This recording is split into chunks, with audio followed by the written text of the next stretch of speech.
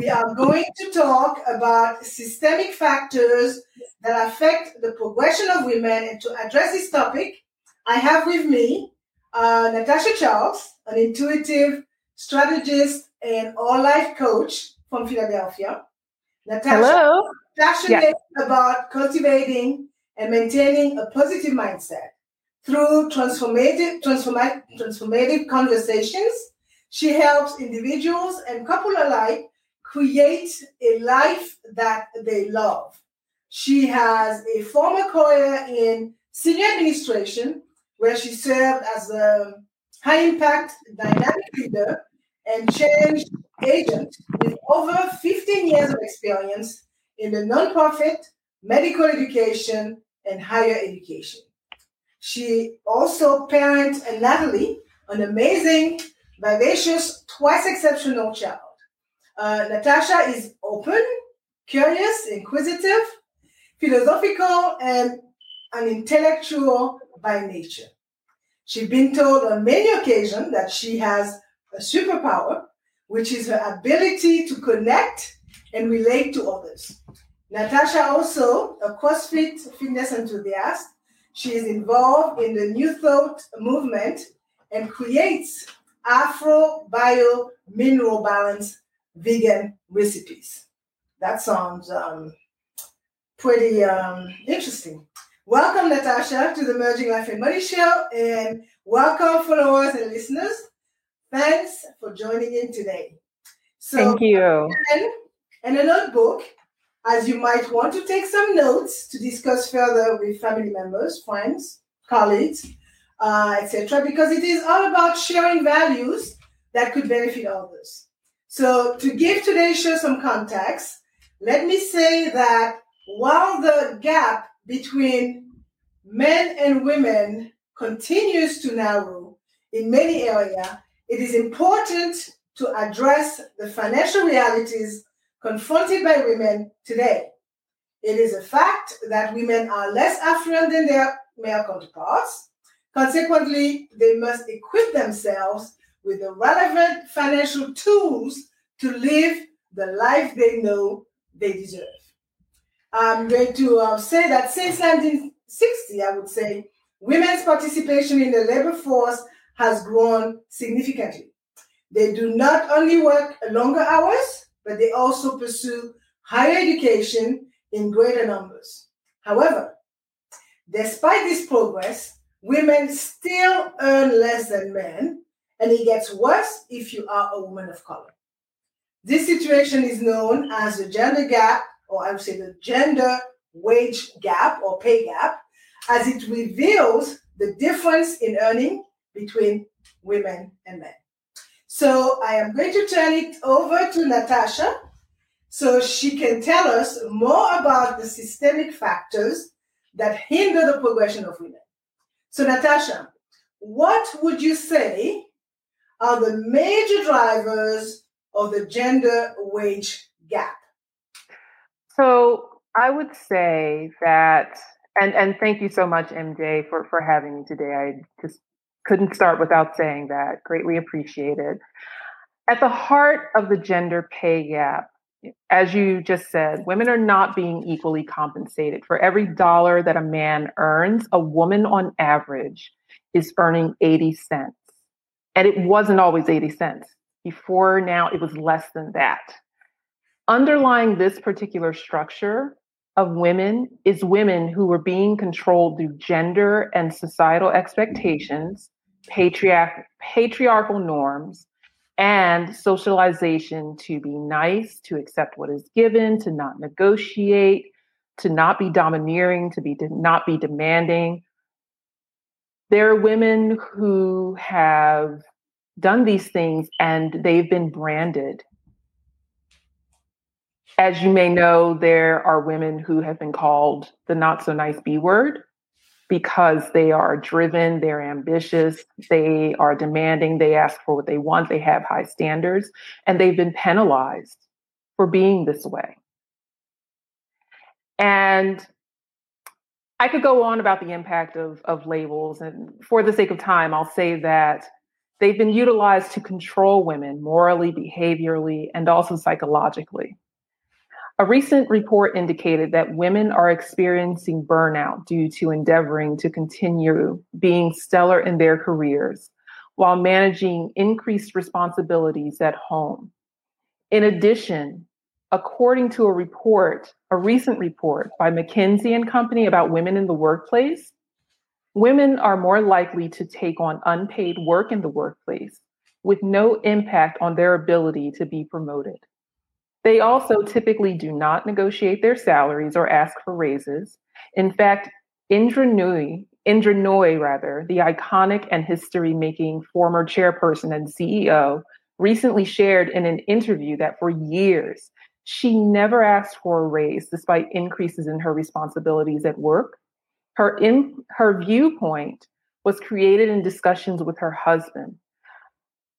They both had this belief that they were earning more money than they'd ever seen, and so they just keep working.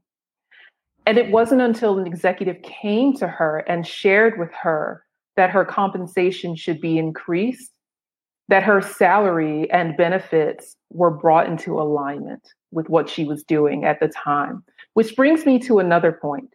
Women will wait to be noticed and promoted rather than promote themselves.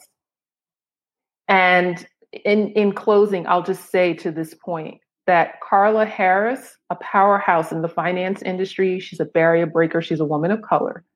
She said, ask yourself, and this is a point that was made to her, by the way, when she was climbing the ranks.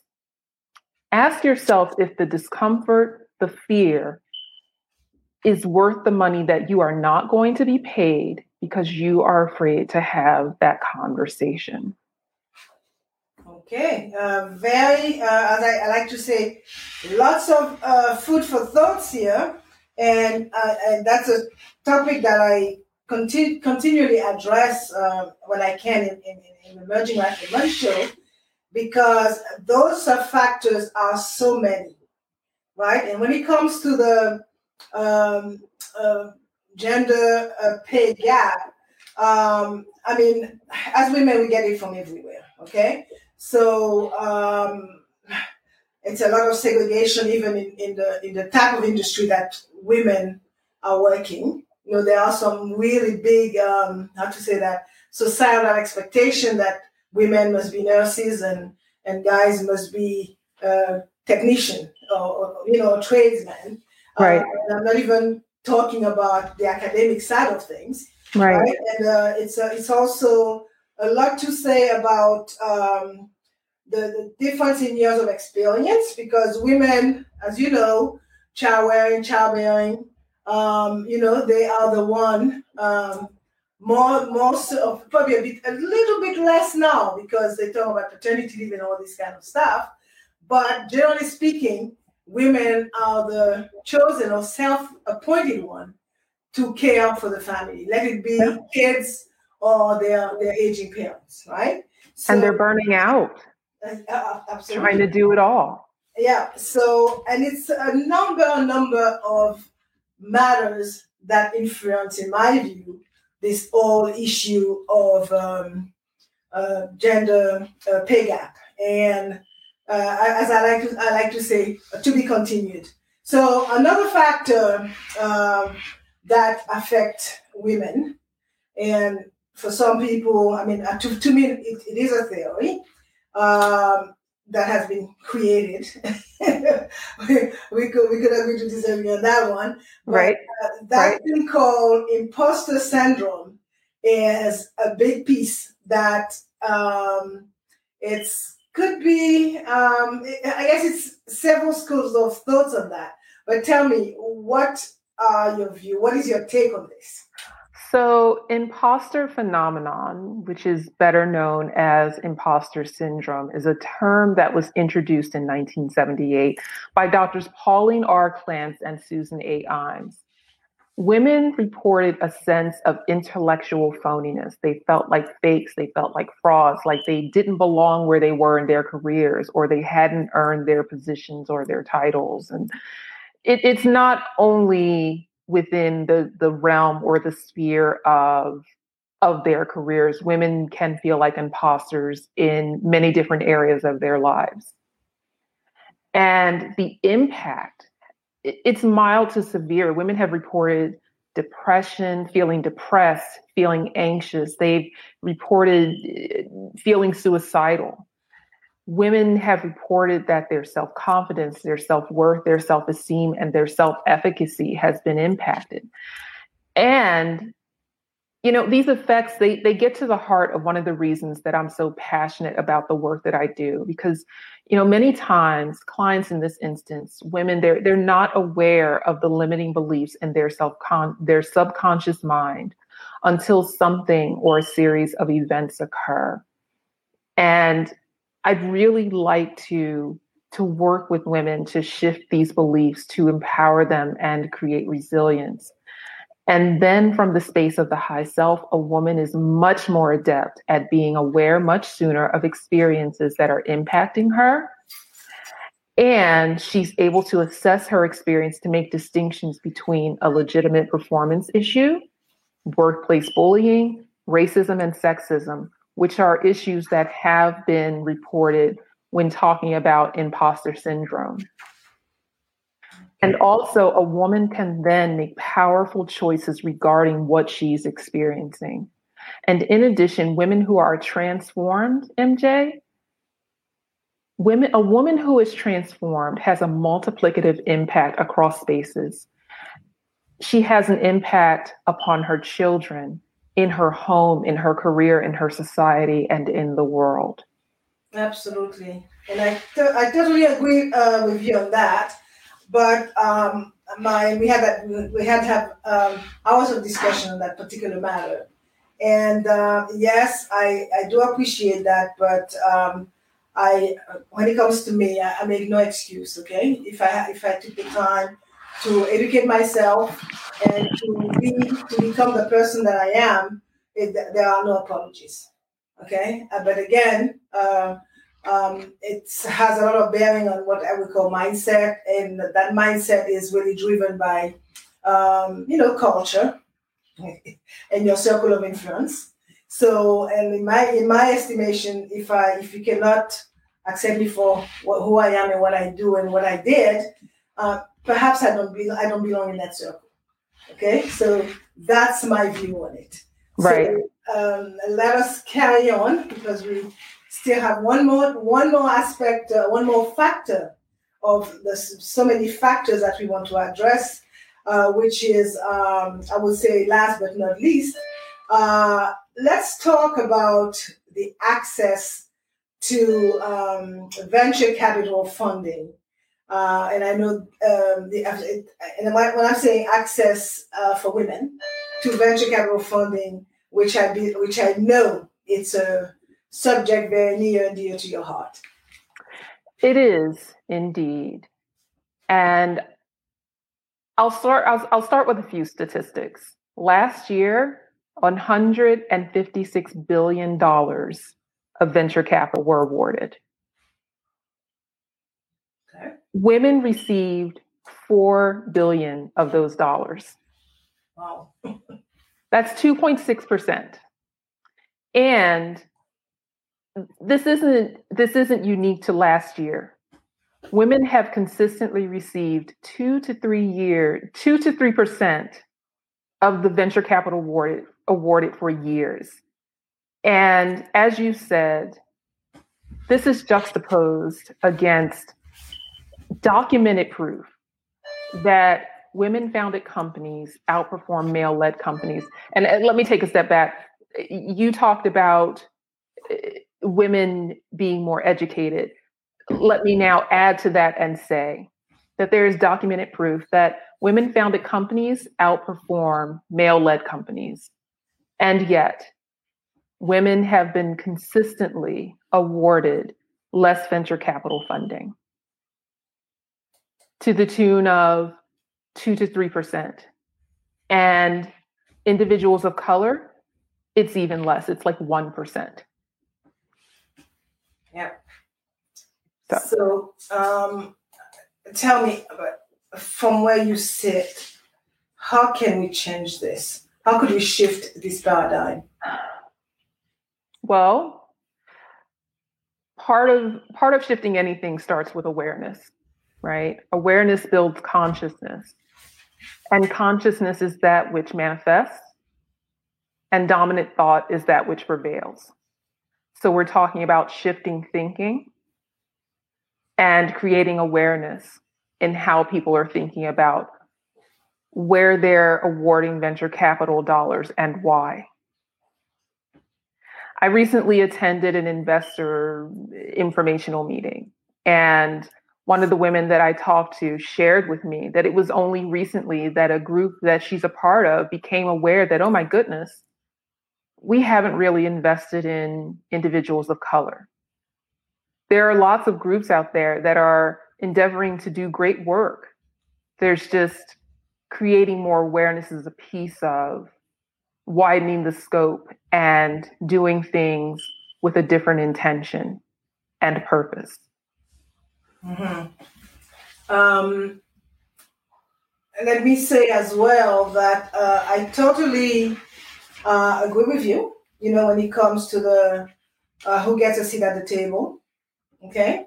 But a part of me is telling me as well that whole situation about imposter syndrome could be an explanation, for lack of a better term, of why sometimes we are left behind. And that's why I'm saying, and I totally understand, but if you work hard for it, you feel that you deserve it. It's not a feeling, you deserve it. There should be no apologies, right? But it's not that simple, clearly, because there are some, society has some norms that are getting working on as we progress, and probably not being broken down soon enough, as far as I can, for my liking, right?